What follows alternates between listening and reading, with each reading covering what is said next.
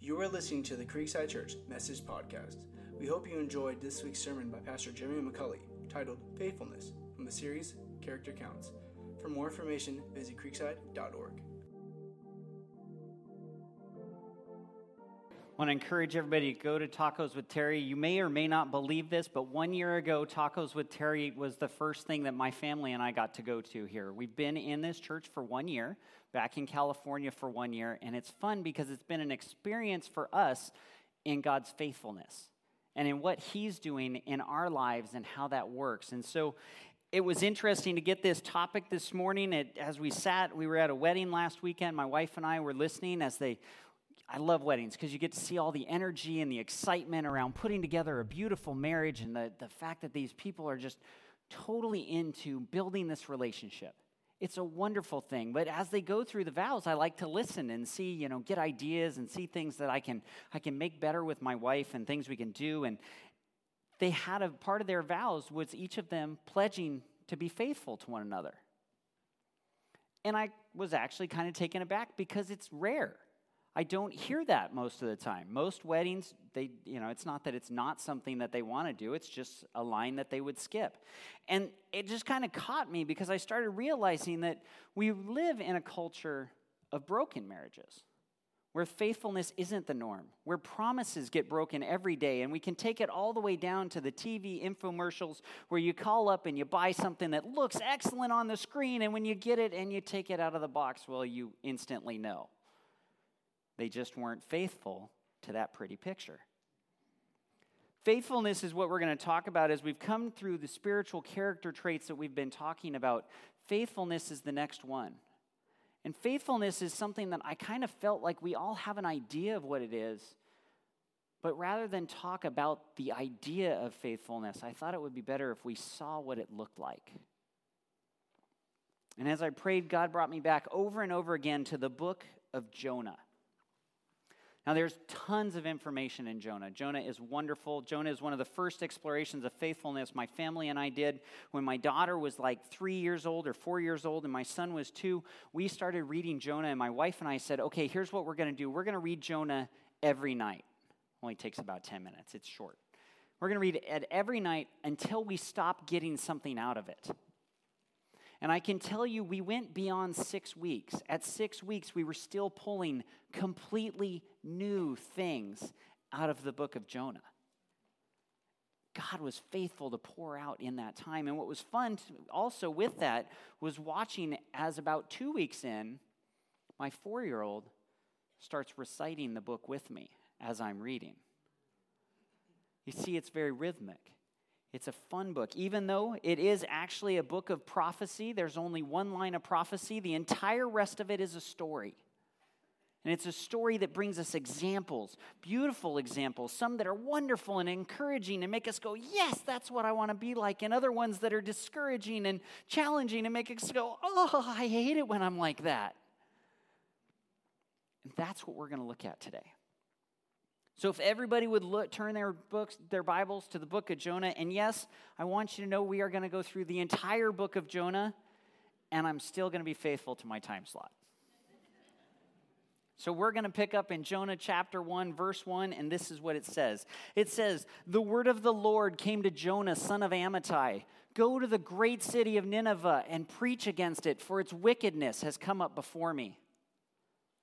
Okay, that's as far as I can make it before we got to stop. This is the beginning.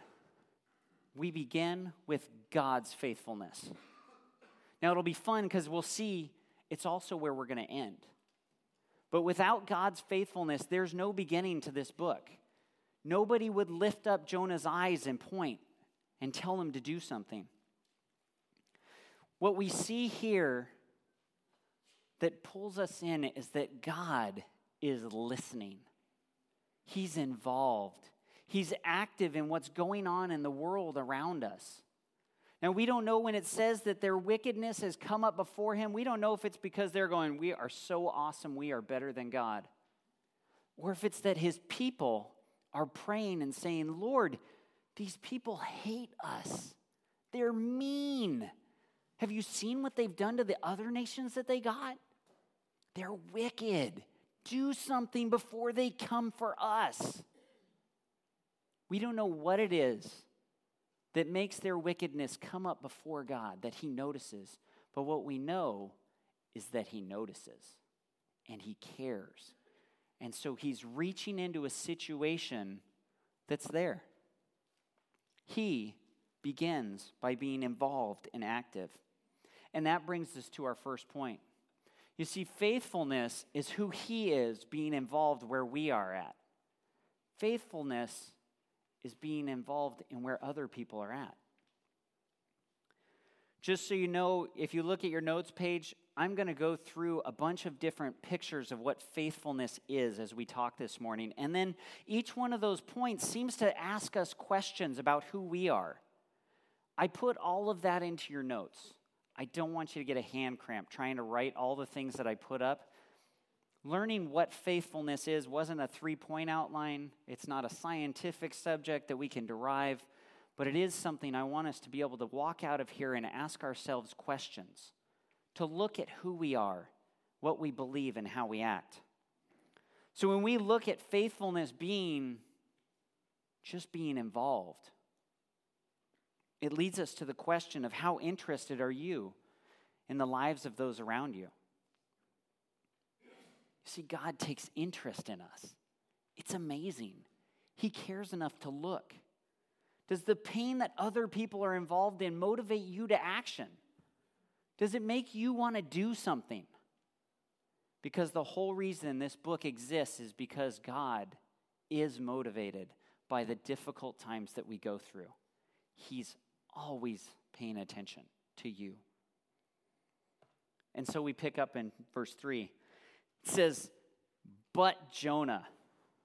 What a miserable way to have your description start off. The first one was about God's character, and the first word for Jonah is but.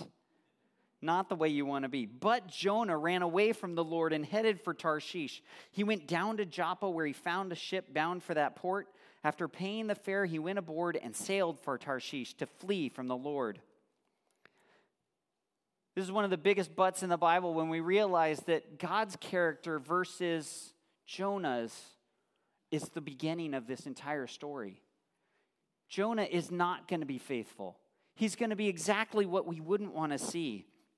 Jonah is the guy who knows God, believes God, follows God, and even delivers God's messages. We see in 2 Kings chapter 14, verse 25, that the entire nation was celebrating because there was a prophecy fulfilled by this prophet named Jonah, the son of Amittai. He wasn't just somebody who wasn't known. He wasn't just some random person. There's actually some of the books of prophecy in the Bible where this guy's a shepherd and he gets called up. No, this was somebody who knew God.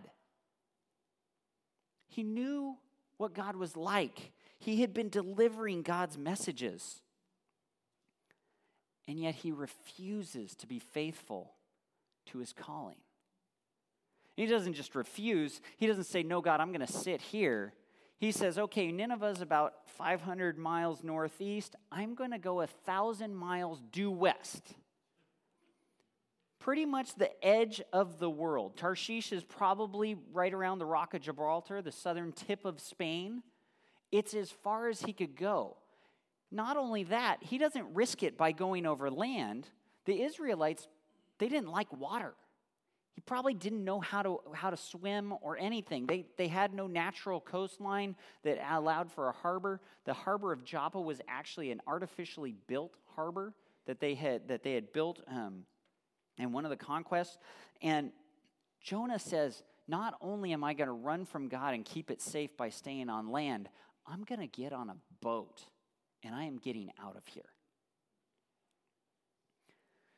Jonah is the picture of a Christian who says, I know exactly what God wants from me, and I have no intention of doing it. I want nothing to do with him and where he's at and what he's doing. It's not always running away physically. Many of us know this. We find other ways to run away. It can be novels that we pour ourselves into. It can be pornography. That one's obviously normally pointed out. It can be divorcing to get out of a difficult situation. It can be avoiding situations where that person you don't want to talk to is. It's any time We just refuse to go. We know and we won't carry out the response that God gives us. And yeah, it can be as simple as spending all your time on the Facebook on your phone or reading the newspaper. Matthew 10, verses 32 and 33 says that it includes our acknowledgement of God. That if we won't acknowledge Jesus before men, then he won't acknowledge us before God, his Father. It's any of these times where we know what God asks us to do, and we still run for it. And this brings us to our second point, that faithfulness is always being faithful. See, Jonah had been faithful in the past. God knew. God was using him. Faithfulness is always being faithful, even when it hurts. And believe me, God knows what it's like to hurt when you're being faithful to a promise. But we'll get back to that later. Faithfulness is always faithful. It leads us to the question. It leads us to the simple ones of how dependable are you? Do you stick to it in word and deed? These are straight off of Terry's initial assessment of our character traits. How dependable are we? Is it only when it's good for us? Well, let's see what happens from there. Picking up in verse 4. Then the Lord sent a great wind on the sea, and such a violent storm arose that the ship threatened to break apart. All the sailors were afraid, not just the landlubber Jonah, but the people who knew what the ocean should be like. All the sailors were afraid, and each cried out to his own God, and they threw the cargo into the sea to lighten the ship. But Jonah had gone below deck, where he lay down and fell into a deep sleep. The captain went to him and said, "How can you sleep? Get up and call on your God. Maybe he'll take notice of us and we won't die. We won't perish." Then the sailors said to each other, "Come, let's cast lots to find out who's responsible for this calamity." They cast lots, and the lot fell on Jonah. So they asked him, "Tell us who's responsible for making all this trouble for us. What do you do? Where do you come from? What is your country, and from what people are you?" And he answered, "I'm a Hebrew, and I worship the Lord, the God of heaven, who made both the sea and the land. He's not just a territorial God of my city." This terrified them, and they asked, "What have you done?" Been there, done that. They knew he was running away from the Lord because he'd already told them so. The sea was getting rougher and rougher, so they asked him, "What should we do to you to make the sea calm down for us?" "Pick me up and throw me into the sea," he replied, "and it will become calm. I know it's my fault that this great storm has come upon you." Instead, the men did their best to row back to land, but they couldn't, for the sea grew even wilder than before. Then they cried out to the Lord and said, "Oh Lord, please don't let us die for taking this man's life, and do not hold us accountable for killing an innocent man, for you, O Lord, have done as you pleased." Then they took Jonah and threw him overboard, and the raging sea grew calm.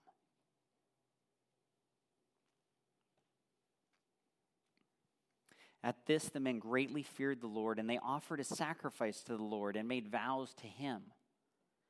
But the Lord provided a great fish to swallow Jonah, and Jonah was inside the fish 3 days and 3 nights.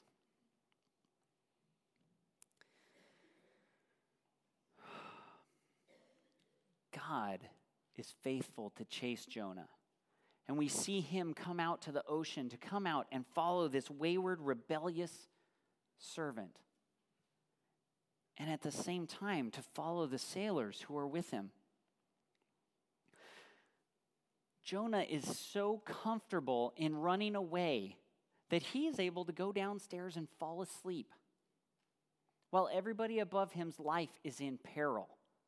They know what it is. They're actually throwing the cargo overboard. What they would do is buy the cargo with their own money, sail somewhere and sell it, and then they got the profit.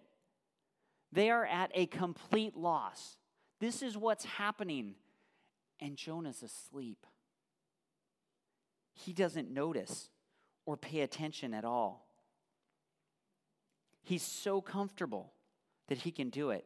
And later when he's caught, notice he'd rather die than obey. So who's being faithful in this section? Who do we see carrying out faithfulness? The sailors, the guys who don't know the Lord. They're caring. The captain comes to him and goes, "How can you sleep? Aren't you motivated? Get up and call on your God so that we won't perish. We don't want to die. Aren't you paying attention? Haven't you noticed?" They're working. They're doing everything they can to save the ship. They're praying to their gods. Just so you know, typically a god would be this little idol you would carry around, and he was usually good at something. Hopefully localized to where you were at. That was the kind of God they expected. So when Jonah steps up and he says, I worship this God, and well, he made everything, including the land I came from and the sea you're used to. They should be terrified. They understand this isn't little God. This is a giant God. This is a God who's capable of everything and who controls and overrules whatever they're doing. They're seeking, even being willing to gamble. That's what casting lots was. But even when they get the designator that says, oh, it's Jonah, they go, maybe you just know whose fault it is. We're not going to blame you. They're some of the greatest examples of faithfulness and reaching out and caring for the people around them, even willing to offer sacrifices. And it's convicting to me to notice how often do people outside of the church show faithfulness better than we do? How often do they put us to shame in the way that they act? We all know the man who will keep his word no matter what. It's something he's committed to. Whatever he says goes. Whatever he says, he will follow through. We know that the couple in the marriage game where you go through who's got the highest number of anniversaries, it's not always the Christian couple.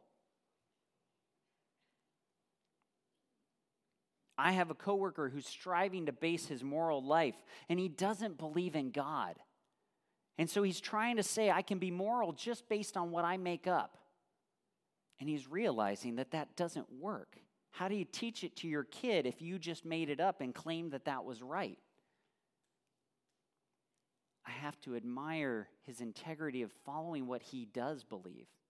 He refuses to believe this, which I do keep offering. But he is working through what he really believes. And he told me the last time I asked him about it, he said, you know what, come back to me in about a year. I will have landed somewhere, and I'll be ready to talk about it. That's the kind of faithfulness we often see.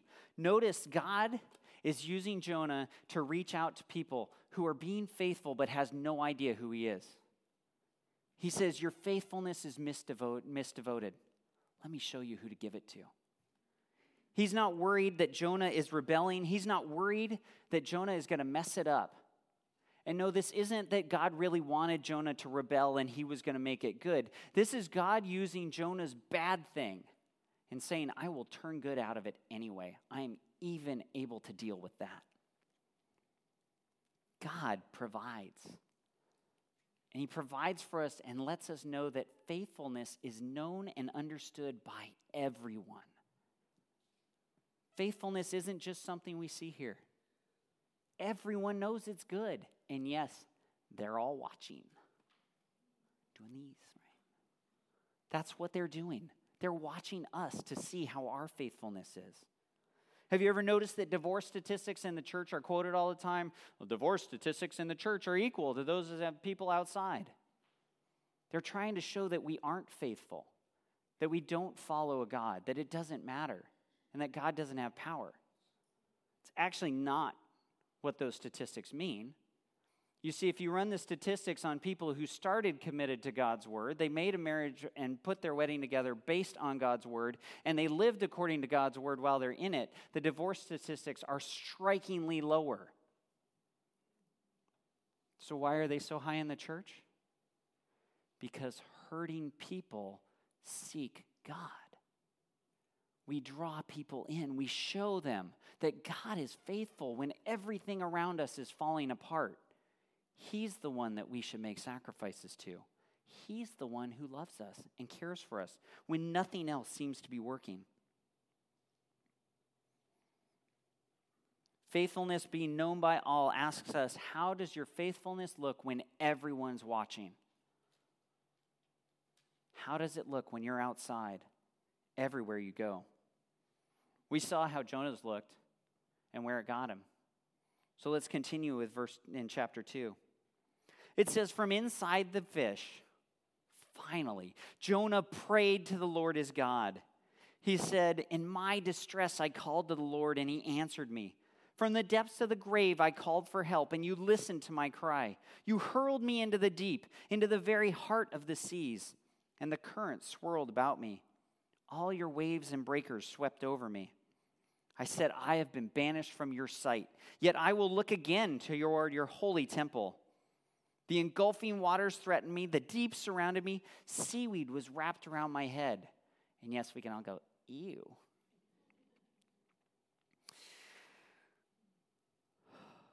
To the roots of the mountains I sank down. The earth beneath barred me in forever. But you brought my life up from the pit, O Lord my God. When my life was ebbing away, I remembered you, Lord, and my prayer rose to you, to your holy temple. Those who cling to worthless idols forfeit the grace that could be theirs. But I, with a song of thanksgiving, will sacrifice to you what I have vowed. I will make good. Salvation belongs to the Lord. And the Lord commanded the fish, and it vomited Jonah onto dry land. Jonah finally prays. Now I want you to notice, because, we all go through these things, right? When does Jonah finally pray? It's when not only he's tried to run from God, he's tried to kill himself or really have somebody else kill him, and even that didn't work. He's not just dead, he's undead. Literally, God won't let him die. 3 days in a fish, and this guy's laying there going, well, that didn't work at all. That's who Jonah is. That's where he's at. And he finally says, I know what I have to do. I'm going to have to make good on who I've promised I would be. Jonah finally prays to the Lord. And one of the fun things about this is seeing the way that he does it. He makes some of the most beautiful poetry in the entire Bible. He pulls in scripture. He pulls in psalms. He pulls in references to God and who he is. It's amazing. But don't be too amazed. He had 3 days to figure it out. You don't need a piece of paper. You can't see anything else to be distracted, except maybe the seaweed, right? This is where Jonah's at. And he grabs on to the only thing he has left. He grabs on to God's promises. You see, we might not notice it, but he says, when my life is ebbing away, I look to you and to your holy temple. Why? He can't see God's temple. He probably doesn't know which way Jerusalem is anymore with the fish swimming around. Why does he do it? In 1 Kings chapter 8, verses 37 through 40, Solomon is dedicating this brand new, beautiful temple that they've just created. God has provided for it, has built it up, and Solomon comes to him and he says, Dear Lord, when your people mess up, when they blow it and you send them away and they get sent as far as can be and they're in exile and bad things are happening to them, and they look to your holy temple, then act with mercy towards them. Jonah knows there is only one place he can trust. He knows who God really is. He's just fighting against it. He's just running. Notice that he does also promise himself to be faithful. One of those things that took a few weeks for me to see in this was that this is a prayer of repentance. He says, what I have vowed, I will make good. What has Jonah vowed? He's vowed to deliver God's messages. And here he is running away. There's no way I'm telling them that. I don't like them. He repents. He comes to God and says, I'll do what you told me to. I will do what I said I would. And God takes care of it. You see, faithfulness is keeping your promises. It's probably the basic definition of faithfulness all of us know and understand and expect and express. Faithfulness is keeping your promises. And it asks the simple question, do you? What promises do you need to keep? To your family, to those around you, to your kids? It is something we have to be careful. It's an illustration of being careful of what we promise. I recently watched a movie, and it's about the Von Trapp family, and they're made famous by The Sound of Music. Pretty much everybody's at least heard of it. Lots of singing. You might not like it very much. There's another movie made by the eldest daughter whose name's not Liesel, which was really confusing. And it talks about her actual recollections of what was happening. And when her mother was taken out of the house because she was ill, she remembers, it goes back before The Sound of Music, and she remembers her mother being taken out of the house without the kids being told, and she turns to her dad and says, will we see her again? And her father says, yes, I promise. Well, her mother dies. The next time the children see her is in a casket. And she looks at her father and says, you lied to me. And his response is, never again, I promise. You see, it's not about us making bad promises. We need to make sure that we learn some promises aren't ours to make. When we claim when we claim property or power over life and death, that's quite a promise for us to be making. We're claiming to be God. When we claim perfection, we claim the same thing. It's also not about keeping bad promises. Proverbs 6 verses 1 through 3 tells you, if you've made a bad promise, if you've struck your hand in pledge for another, in other words, I will give you $1 million as long as she does this. I'm claiming somebody else's responsibility. It says, go and fall on your knees. Don't let sleep come upon your eyelids. Beg yourself out of this problem. Because you have no right making bad promises. So be careful what you promise, because faithfulness is keeping your promises. The hard part for me about this chapter is that God's example of faithfulness is to somebody who just flat out doesn't deserve it. Anybody notice that about Jonah? He's whiny. He gets angry. His priorities stink. They're all out of whack. This is the guy that God decides to pour out his faithfulness on. He actually honors the promise that Jonah gives. He's rebelling against him, and God is being faithful.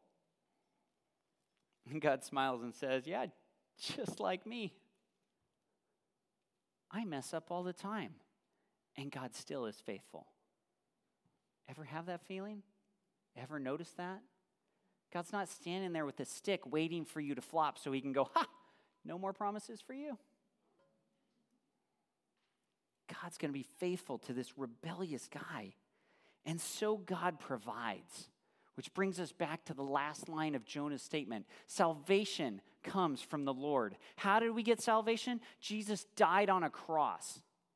It hurt. God knew what the price was. He knew how difficult it was to save a rebellious group of people, just like me. It's never about how much it hurts. God understands that. He knows that what he's asking for is difficult, and he asks it anyway. And he doesn't just save Jonah. You see, he could have had the fish vomit Jonah out in the middle of the ocean, or next to a boat somewhere, or near the shore. But it says, God commanded the fish, and it vomited Jonah onto dry land. Anybody ever noticed fish have a hard time on dry land? They have even a harder time getting back, right? God goes as far as it possibly takes to reach out and be faithful to you every time. He's amazing. He gives. He reaches out.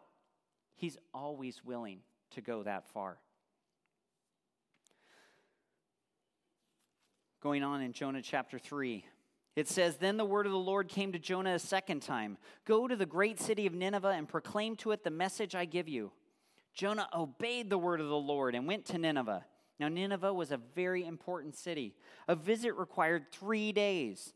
On the first day, Jonah started into the city. He proclaimed, 40 more days and Nineveh will be utterly destroyed. Ha ha ha.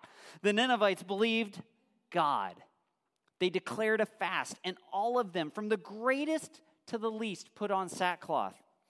When the news reached the king of Nineveh, the king of the greater part of the known world at the time, he himself rose from his throne, took off his royal robes, covered himself with sackcloth, and sat down in the dust. Then he issued a proclamation in Nineveh. By the decree of the king and his nobles, do not let any man or beast, herd or flock taste anything. Do not let them eat or drink. But let man and beast be covered with sackcloth. Let everyone call urgently on God. Let them give up their evil ways and their violence. Who knows? God may yet relent and with compassion turn from his fierce anger so that we will not perish. When God saw what they did and how they turned from their evil ways, he had compassion and did not bring upon them the destruction he had threatened.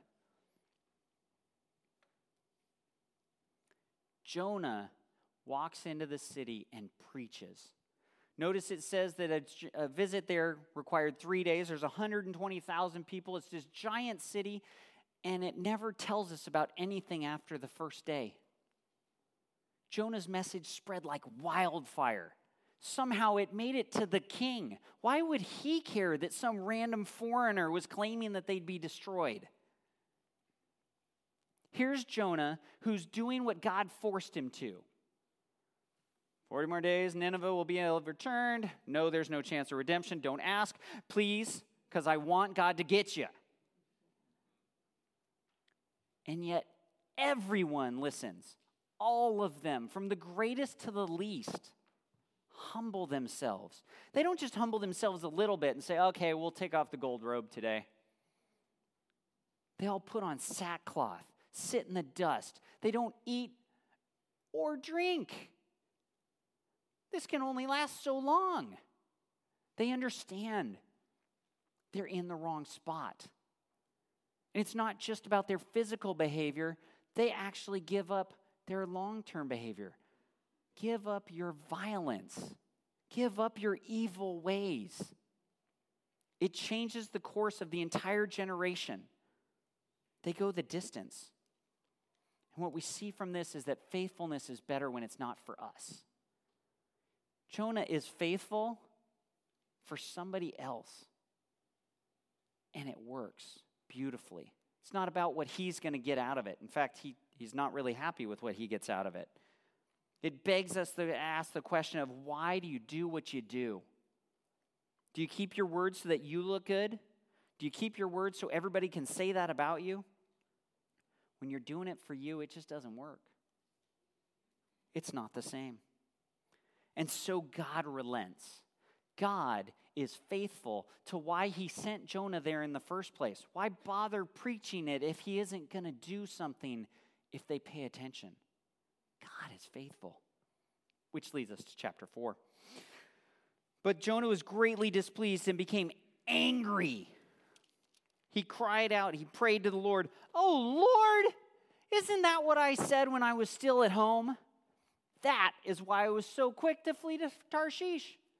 I knew that you are a gracious and compassionate God, slow to anger and abounding in love, a God who relents from sending calamity. Now, O Lord, take away my life, because it's better for me to die than to live." And God said, "Is it right for you to be angry?" Jonah went out and sat at a place east of the city. There he made himself a shelter and sat in its shade and waited to see what would happen to the city. Then the Lord God provided a vine and made it grow up over Jonah to give shade for his head and ease his discomfort. And Jonah was really happy about the vine. But at dawn the next day, God provided a worm which chewed the vine so that it withered. When the sun rose, God provided a scorching east wind, and the sun blazed on Jonah's head, so he grew faint. He wanted to die and said, "It would be better for me to die than to live." But God said, "Do you have a right to be angry about the vine?" "I do," he said. "I'm angry enough to die." But the Lord said, "You've been concerned about this vine, though you did not tend it or make it grow. It sprang up overnight and died overnight. But Nineveh has more than 120,000 people who cannot tell their right hand from their left, and many cattle as well. Should I not be concerned about that great city?" You see, Jonah knew his God. I knew when I was at home that you would do this.